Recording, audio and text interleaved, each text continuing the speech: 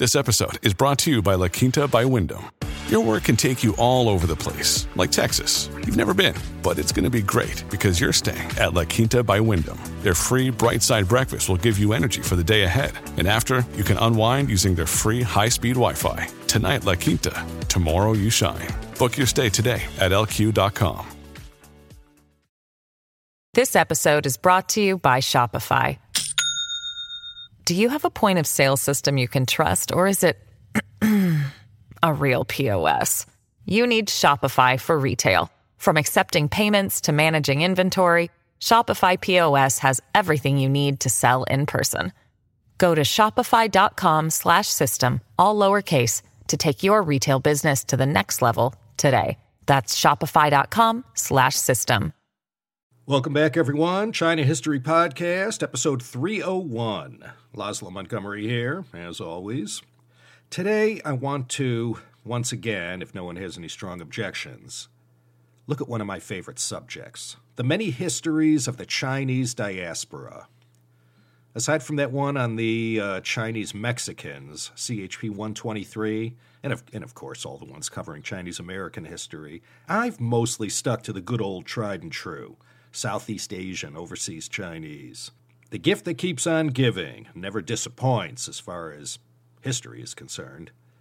But this time I'd like to discuss the great nation of Jamaica. We go from alchemy last time to reggae in this episode. And as far as the linkage between the worldwide popularity of reggae and other Caribbean music and the Chinese Jamaicans, we'll get to that later on. The history of Jamaica's ethnic Chinese population might seem familiar to many of us who have studied or experienced Chinese American history, and of other places as well. As the story unfolds, you might find the words often attributed to Mark Twain about history rhyming to be the case here. The number of permutations involving all the 5 main non-Mandarin speaking linguistic groups and all the countries in the world where they emigrated to in significant numbers, it leads to a historical tapestry where, when you observe it, you see familiar patterns, but the individual experiences these overseas Chinese ended up having really depended on where it was overseas that they ended up. The story of the Chinese Jamaicans is another Hakka story. Just as it was in the U.S., where mostly the Khoisanese made up the bulk of the Chinese who came for gold or to build the railroads, in Jamaica, it was overwhelmingly the Hakka Chinese who wrote this story. And when they weren't speaking the local Jamaican patois, they communicated in the Hakka language. There was no gold in Jamaica, nor were there any major railroad projects. Jamaica's gold back then was sugar. And in order to get that refined sugar into the teacups of European and American nationals, the front-end process required a vast amount of manual labor in the cane fields of the estates or plantations of Jamaica. Nobody likes being a slave, and for this reason, the British plantation owners needed to force them to accept it, which usually works for a while. But in Jamaica's case, as early as 1811, 4 years after Britain got out of the transatlantic slave trade, and 3 years after the Abolition Bill declared the trading of African slaves, quote, utterly abolished, prohibited, and declared to be unlawful, end quote, the British were exploring the idea of importing Chinese labor to supplement the African slave labor. Well, nothing came of this, and the timing wasn't right yet. Many decades later, in 1854, the timing was much better. The Slavery Abolition Act of 1833 was passed, which put an end to that peculiar institution on August 1st, 1834. So without slavery, the plantation owners of Jamaica had to pivot to a new model, and this is when other options began to be explored, including the idea of importing Chinese workers. And history has recorded the first arrival of Chinese into Jamaica to be July 30th, 1854, when a vessel named the Epsom arrived with 267 Chinese men who had embarked on this voyage from Hong Kong. Slavery had been abolished, but the next best thing, as far as the plantation owners saw it, was indentured servitude, which and was a kind of contractual slavery with a time limit on it. Not long after, on November 1st of that year, 195 more Chinese arrived on a ship called the Vampire. These were some of the survivors of a group of 705 Chinese who had worked on the Cologne-Panama City Railway. 17 days later, another 10 Chinese made landfall in Jamaica on the Teresa Jane. And this was the initial start. This is where it all began. When this group arrived in 1854, there were actually already 2 or 3 dozen Chinese already on the island. No one knows anything about them, how they got there, or what their story was, but I'm sure it was incredible. It had already been 366 years since Bartholomew Diaz made it to the Indian Ocean, and a lot of people from everywhere, whose names we'll never know, were already living somewhere else. More Chinese laborers would be contracted to work the $4 per day to risk their lives working in the heat and fighting off tropical diseases that decimated the ranks of Chinese farm workers wherever they ended up in the Caribbean. Another couple hundred came from other plantations on Trinidad and Guyana. These, too, were contracted workers. The whole indentured servitude thing will finally be outlawed in 1917. But for now, under the current system of indentured servitude, the real quality of the daily lives of these workers was hardly any better than a slave. So this was the first wave of Chinese to make it to Jamaica's shores. All their trials and tribulations mirrored in one way or another what was experienced by their fellow overseas Chinese who emigrated elsewhere, and it was only natural that these earliest pioneers would eat the most bitterness and suffer the worst indignities. The first wave of workers were all agricultural workers, and as fate would have it, these particular Hakka Chinese, I read that they were part of the fourth of the great waves of Hakka migration from the north of China to the south, as proposed by historian Luo Xianglin in the 1930s. We all recall from that episode on the history of the Hakka people. These people, who will later on be called the Hakka people from the central plain of China, they moved en masse in the 4th century following the fall of the Jin and Wuhu invasions, and then again when the Huangchao Rebellion put the final nails in the coffin of the Tang Dynasty. Jurchen and Mongol invasions from the north caused a third wave, and then came all the misery and unrest of the Ming-Qing dynasty transition, followed by the 17th century Sea Ban, or Hai Jin, instituted by Emperor Kangxi. The Sea Ban, you all recall, was that edict issued by Kangxi that forced everyone to move inland with the objective of leaving absolutely nothing for the pirates to plunder along the China coast. And this indirectly led to a lot of Hakka people settling down in the rich and bountiful Guangdong province. And this, of course, was the setup for the Bunti Hakka clan wars of 1855 to 1868. It was no different for these Hakka Chinese in Jamaica than it was for many of their Hakka brethren in other lands living under similar circumstances.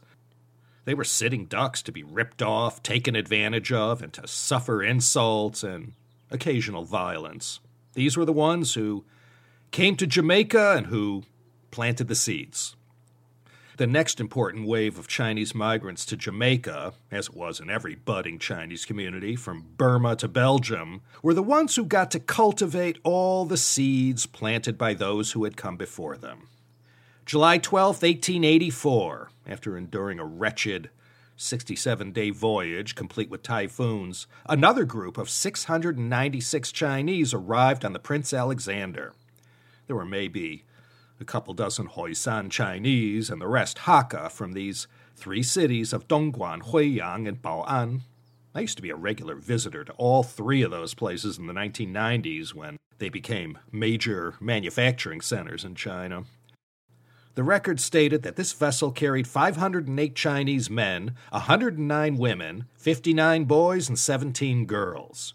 Most of them were destined for all the harshness of the Duckenfield sugar plantation in St. Thomas Parish in the east of Jamaica. Others got sent to estates in other parishes in St. Mary, Portland, St. Andrew, and Westmoreland. In 2 years, the conditions at Duckenfield, one of the poster boys for the worst of colonialism, they got so bad that the Chinese workers went on strike. The concessions they received were hardly anything to speak of. And a lot of the more enterprising of the Chinese plantation workers looked around and saw how many of their colleagues and kin were dying from everything this life in the cane fields could throw at them, and they knew they had to get out. But one thing was for sure, with no one standing up to be their champion or fight for their rights, these Hakka Chinese knew they had to organize to defend themselves. In 1887, the Jikong Tong was established to serve the interests of the Chinese community. This was an organization of Freemasons, and they were joined in 1891 by the Chinese Benevolent Society, or Association as it was later called. And this is no different from what we saw happen in San Francisco, New York, or elsewhere, wherever you could find a big enough Chinese community who was putting up with the racism, selective enforcement of laws and regulations, inequality under the law, the usual stuff. It was just a natural course of action to organize. And these founders of these associations were the machers of the community, the ones most respected and who had acquired the most street cred. Chin Tong Kao and his brother Chin Len Kao were such people, and the Chinese Benevolent Association and the Jikong Tong, too, filled that vacuum and was able to go to bat for their fellow Chinese who were on their own in this faraway land. And these two brothers were among the founding fathers of the Chinese Jamaican community. That year, in 1891, the census showed only around 481 Chinese on Jamaica. So many had already left, and so many had perished. But one interesting thing happened.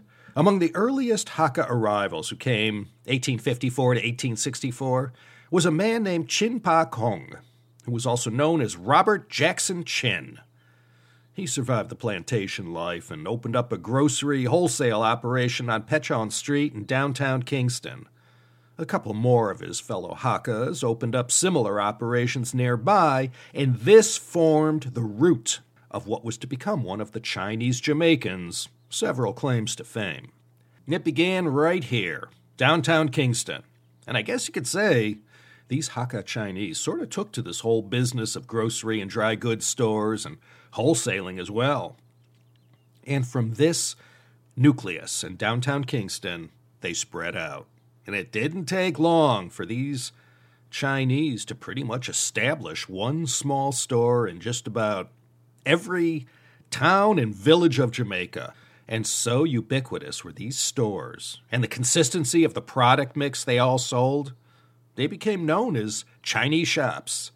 And one other thing, Robert Jackson Chin, the one who got the whole thing started, I'm not sure exactly when, but anyway, in Jamaica, that surname, Chin, no matter what a Chinese Jamaican surname may have been, in that society, in that culture, the ethnic Chinese, the older men, that is, were called Mr. Chin.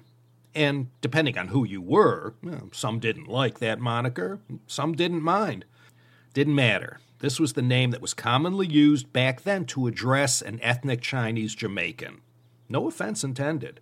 Mr. Chin. I was the only Caucasian in the two companies I worked for when I did my Hong Kong stretch in the 1990s, and hardly a day passed where I wasn't called a guaylo to my face or behind my back. Never bothered me. Culture comes in all shapes and sizes.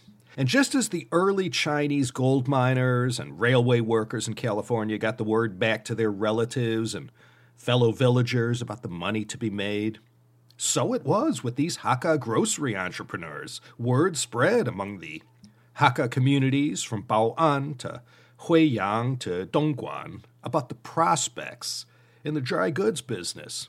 Dry goods, essential groceries, sundry items, ryongpin, the daily necessities of life, including rice, flour, cooking oil.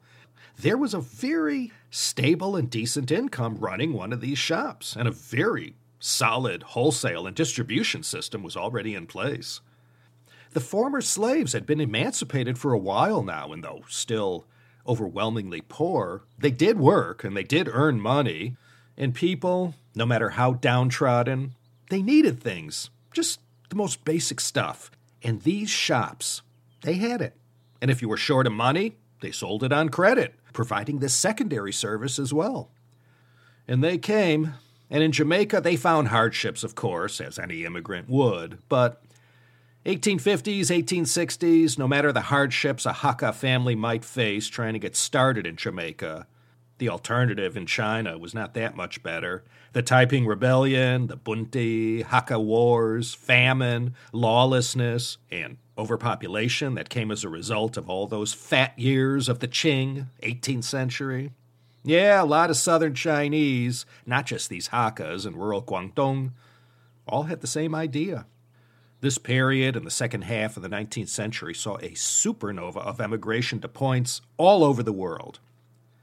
Well, you know how it is. If you've studied Chinese American history or that of the greater overseas Chinese diaspora, one recurring theme we see in almost every instance is the resentment and hard feelings of the local indigenous population whenever they see the ethnic Chinese as a group working their way up to the middle classes, or in some cases, even higher. Must be human nature or something. By the turn of the century in Jamaica, so effective had the Chinese been in essentially taking over this one industry, their competitors tried to seek relief from the government. The Chinese didn't create this retail wholesale trade. It was already there. By the end of the 19th century, around 18,000 Chinese had made their way to the Caribbean. It wasn't near the numbers that went to Southeast Asia or Canada or America, but in Jamaica, at least, some segments of society were feeling uneasy. In 1911, the Chinese Jamaican population was 2,111. In 1882, the American government instituted the anti-Chinese exclusion laws. Well, over in Jamaica in 1905, they started getting the same idea. They didn't slam the gate shut or anything, but Chinese had to register for entry prior to arrival. They couldn't just show up anymore. They also had to have a personal guarantor from the community.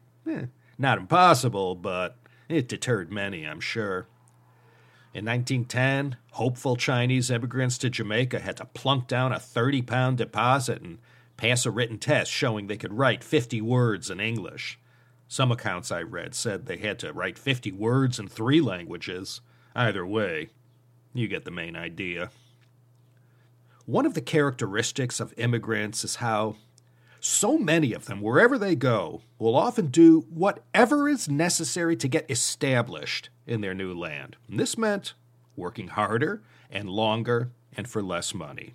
And this just drove the local people crazy. This whole idea of getting used to a certain lifestyle, rhythm of life, and then being forced to work harder and being squeezed by employers to work for less because they had the immigrants to leverage against them. This usually led to violence in one form or another, and Jamaica was no exception to that rule. In the cases of these shopkeepers, especially the Creoles, the half-African, half-European Jamaicans, they were having that exact same problem with their Chinese competitors who seemed to never close their doors, extended credit to customers, and kept their costs low and lived frugally. In 1917, a law was passed to protect Creole shopkeepers and businessmen against, quote, undue competition and improper methods on the part of the Chinese shopkeepers, directly or indirectly. They are the causes of so many bankruptcies, vagrants, paupers, and a very large percentage of our best citizens who left the island for foreign parts have lost their businesses or jobs on this account. End quote. This episode is brought to you by Shopify. Do you have a point of sale system you can trust, or is it a real POS?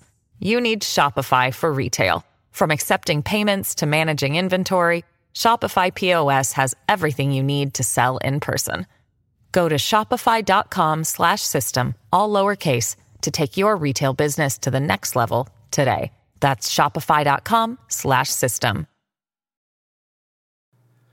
Many of Jamaica's ethnic Chinese, who began their lives in the cane fields or banana plantations, had scrimped and saved and worked their way up to the middle class. Regrettably, this put a target on their back and made them a convenient scapegoat for when parts of society were looking to blow off steam. The Hoisan Chinese immigrants in the major cities of the U.S., they were already too familiar with this treatment and scorn that was being meted out on their Hakka cousins in Jamaica. And in July 1918, as the last German offensive of World War I was underway over in France, many of Jamaica's Chinese found themselves under siege. It all began 22 years to the day before Ringo would be born on July 7th.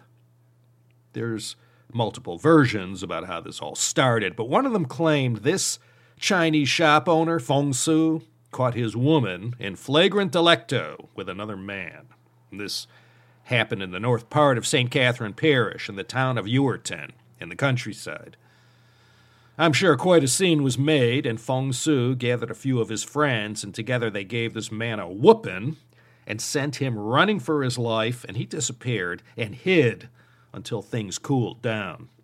Such a small place as Ewerton, when things like this happened, the whole town got word, and people, being people, rumors began to spread about what happened over at Feng Su's residence. This gentleman who was carrying on with Feng Su's woman was a police corporal, and in his absence, whilst hiding out, people began to say he was killed by these Chinese, and from there, the situation devolved into a free-for-all, with rumors about how the Chinese killed him and all the things those Chinese did to desecrate that police corporal's body. A mob assembled and went on the rampage, including many of the local women. They, too, joined in the fray. Every Chinese business in sight got smashed up. These shops were a symbol of what the Chinese had managed to achieve, and people vented their anger and frustrations on these stores and looted them all. From village to town to village they went, often carrying the most frightful weapons. And so spontaneous did everything happen, so quickly, no planning. It just happened, and local law enforcement in Ewerton was caught flat-footed, and by the time they organized to tamp down the violence, the worst had already been done. Word spread to other towns in St. Catherine and in St. Mary Parish in the northeast, as well as to 2 other parishes. Many of us have seen it all before in our own countries. Stores smashed, looted, goods carried away. Well, this went on for a few days, and the fact that this policeman, who had unwittingly started the whole thing, because he was hiding out and couldn't be found, it lent credibility to the rumors flying around about how he was murdered, and worse, by the Chinese, and nobody was going to allow them to get away with that. These 1918 anti-Chinese riots only lasted a few days, but usually that's all it takes. Everything was later brought under control, and in St. Catherine Parish alone, there were 452 arrests and a few hundred convictions. The Chinese Jamaicans suffered a massive hit to their community, and unlike later anti-Chinese riots that would happen, this one was mainly about race. But despite all that, Chinese immigrants kept coming. 674 came in 1921. Most of those were families of men who were already in Jamaica, including many wives. Before Chinese women began arriving, Chinese men gravitated towards Creole and African Jamaican women. The government frowned on this, as did many local people, but despite all that, love always finds a way. But as more women and girls began arriving from the homeland, Chinese men tended to marry them instead. Hakka women have always enjoyed quite a stellar reputation back then, and still today, and they may or may not be the hardest working women in Chinese culture, but that sure was the reputation they had. And they worked alongside men, sharing in all the hard labor. And though it was outlawed in 1912, Hakka women never went in for the foot-binding tradition, which allowed them to handle their workload without that impediment.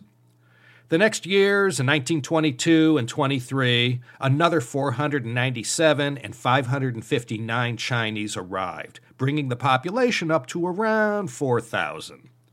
They may have only made up perhaps 1% of the Jamaican population, maybe less than that even, but 28% of the business licenses were held by Chinese bosses, if you get the picture. Gambling was rife throughout Jamaica, and the Chinese, who called Jamaica their home, they controlled all the pick-a-pow and drop-pan action. Yep, poor man's Vegas. These two simple games of chance were popular throughout Jamaican society, especially with the poorest, because you could wager pennies for a chance. Both were numbers games. In drop pan, 36 tickets are dropped in a pan, and you bet on what the winning number would be.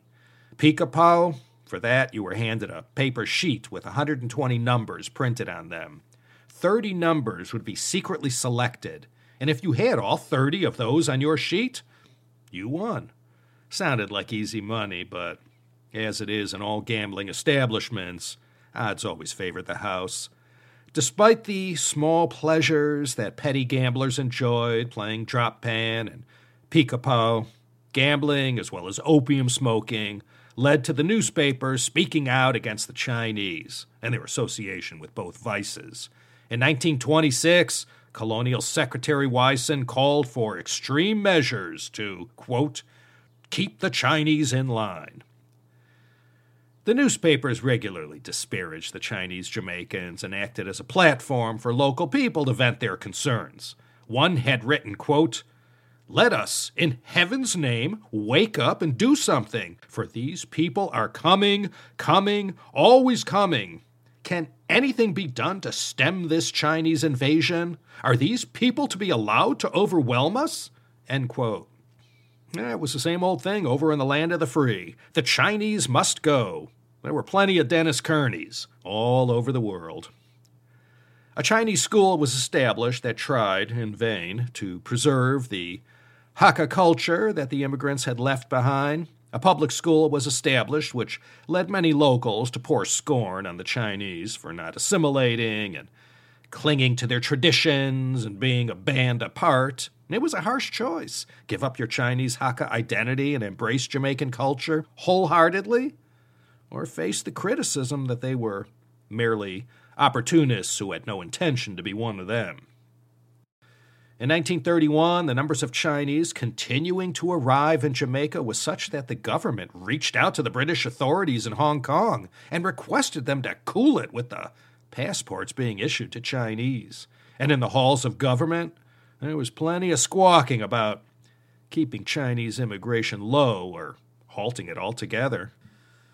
In 1940, Chinese exclusion officially came to Jamaica when laws were passed barring all Chinese immigration with the exception of diplomats, tourists, and students with permits.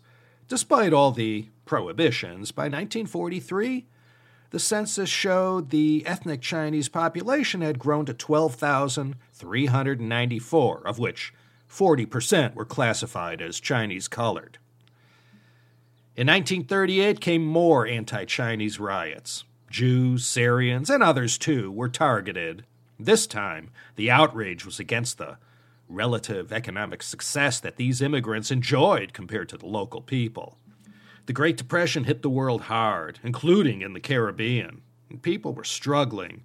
And just like today, when employees believe the man isn't giving them a fair shake, well, in Jamaica's case, it one day reached that point, and an incident happened that provided the spark, and people looking for someone to blame looked at those who were regularly excoriated for their perceived racial and cultural separateness from the mainstream Jamaican society, and of course for their success as a group. And then all hell broke loose again. 1918 and again in 1938, people got to blow off a little steam. There was plenty to be dissatisfied with in Jamaica, and the whole colonialism thing was really starting to rub people the wrong way, and new voices were coming to the fore that galvanized Jamaican public opinions. 3 years after Jamaican independence on August 6, 1962, one day, Saturday, August 28, 1965, The Beatles were playing in San Diego that night. But over in West Kingston, rioting broke out over a rumor that 3 brothers from a Chinese-owned store brutally attacked a female employee over on Spanish Town Road and made false accusations against her. And this one took on a life of its own, and elsewhere in Kingston, more rumors got passed around about a number of outrages committed by Chinese against African Jamaican workers. And like the other time in 1918, everything happened so spontaneously. There was no plot, no call to action. There was a flash, and then anyone fishing for excuses to start a riot didn't have to look hard. So over the weekend of the 28th and 29th of August, Chinese-owned businesses in the vicinity of Barry, Queens, Orange, and North Streets, they were looted and burnt down. The whole thing lasted about a week. A delegation of Chinese appealed to the Chinese embassy for help, and they were sent away empty-handed and told, ain't nothing they can do since, although the delegates were ethnic Chinese, they were Jamaican nationals. China embassy said, it's out of their hands.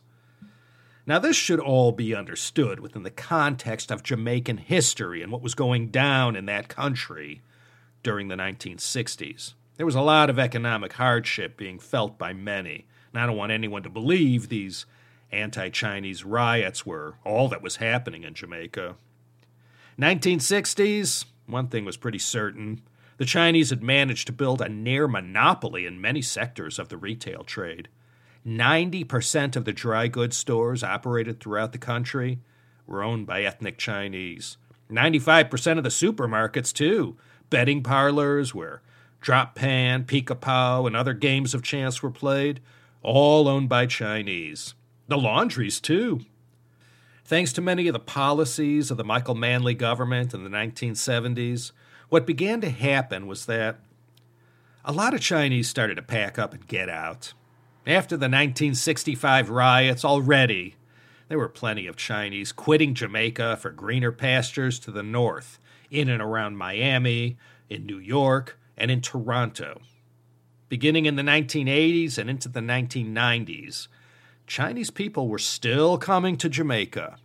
Chinese they may have been, but they weren't exactly the same as the ones who had been coming since 1854. This group, for lack of a better name, were called the New Chinese, as opposed to the Old Chinese, who were primarily Hakka-speaking or traced their ancestry to southernmost Guangdong province.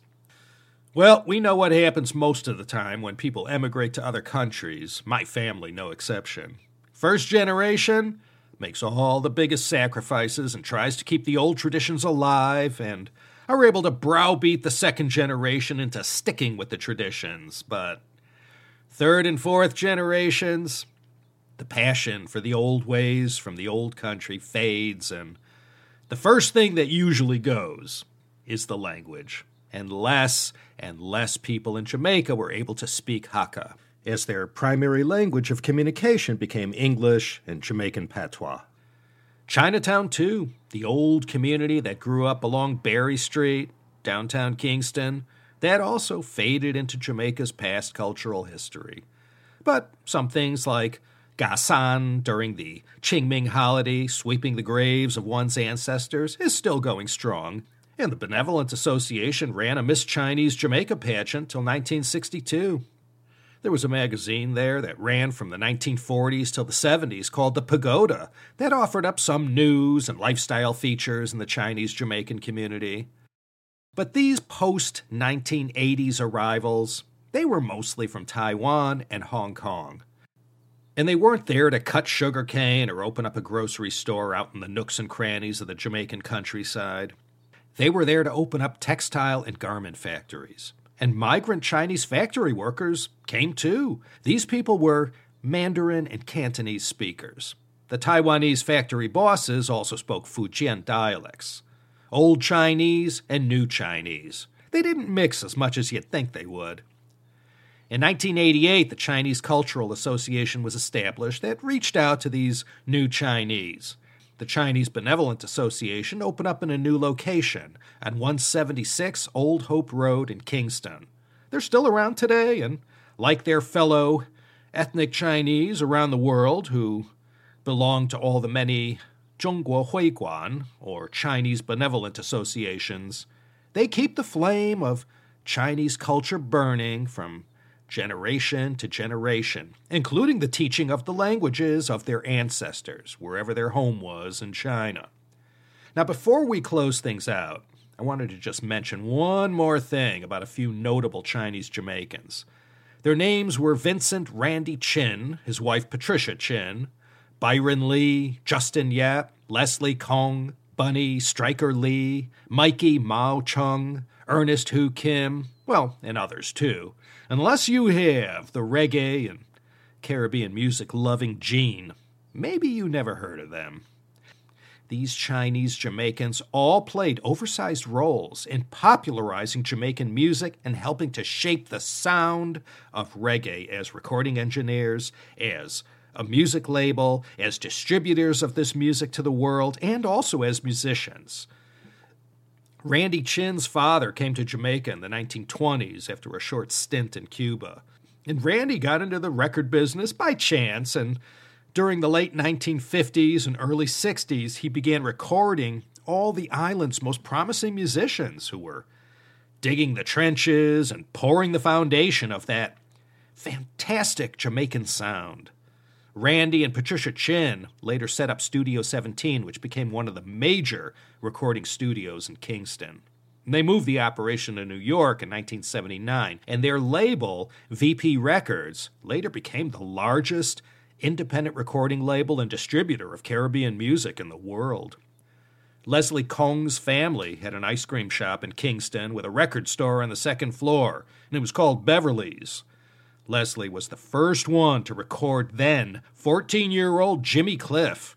And when Jimmy became big, he brought other musicians to Leslie Kong's Beverly label, including a young welder with big dreams in 1962 named Bob Marley, looking to cut his first record.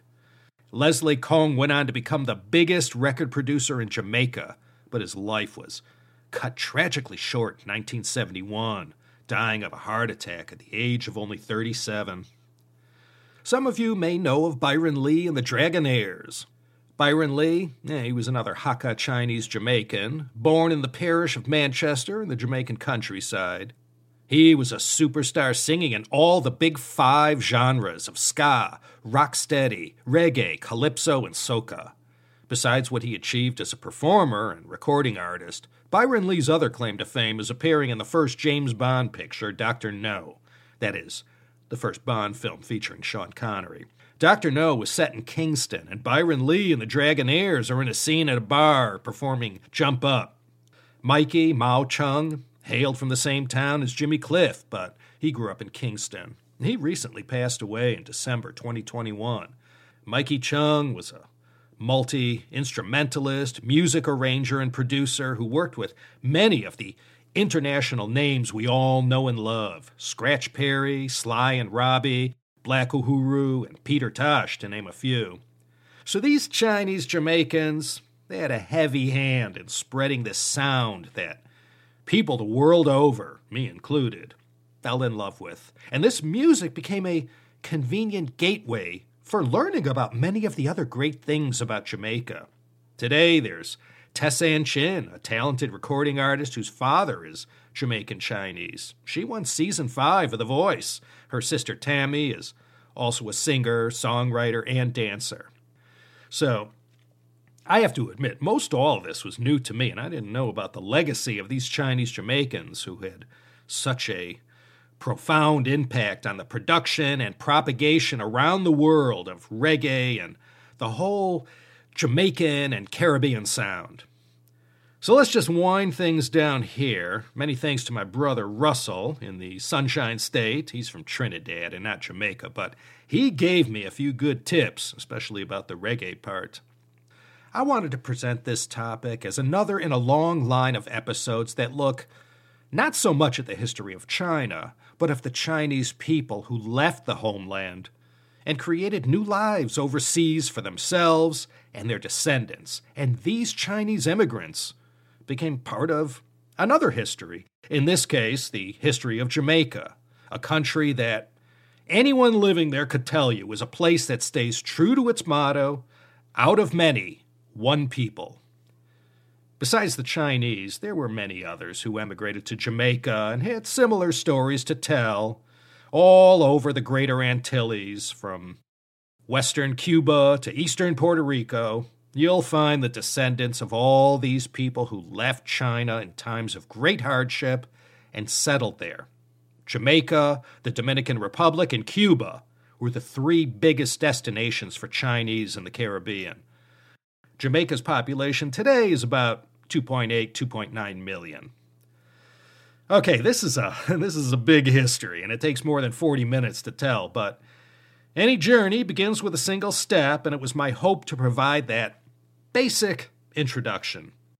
This Jamaican Chinese history may not be as consequential as overseas Chinese histories go, compared to elsewhere, but it's still a history worth telling, and in the years to come, if I'm granted some degree of longevity, I'll keep coming back to this reservoir of great stories and history. For a bit of nice Jamaican history, if you want to start somewhere, there's always the legendary Royfield Brown's How Jamaica Conquered the World podcast. Over 24 episodes available of some nice Jamaican history. The link is at the show notes, of course. My highest recommendations, Royfield Brown, How Jamaica Conquered the World. I'd like to thank you all for listening. This is Laszlo Montgomery signing off from Los Angeles, California. Do consider coming back again next time for another exciting episode of the China History Podcast.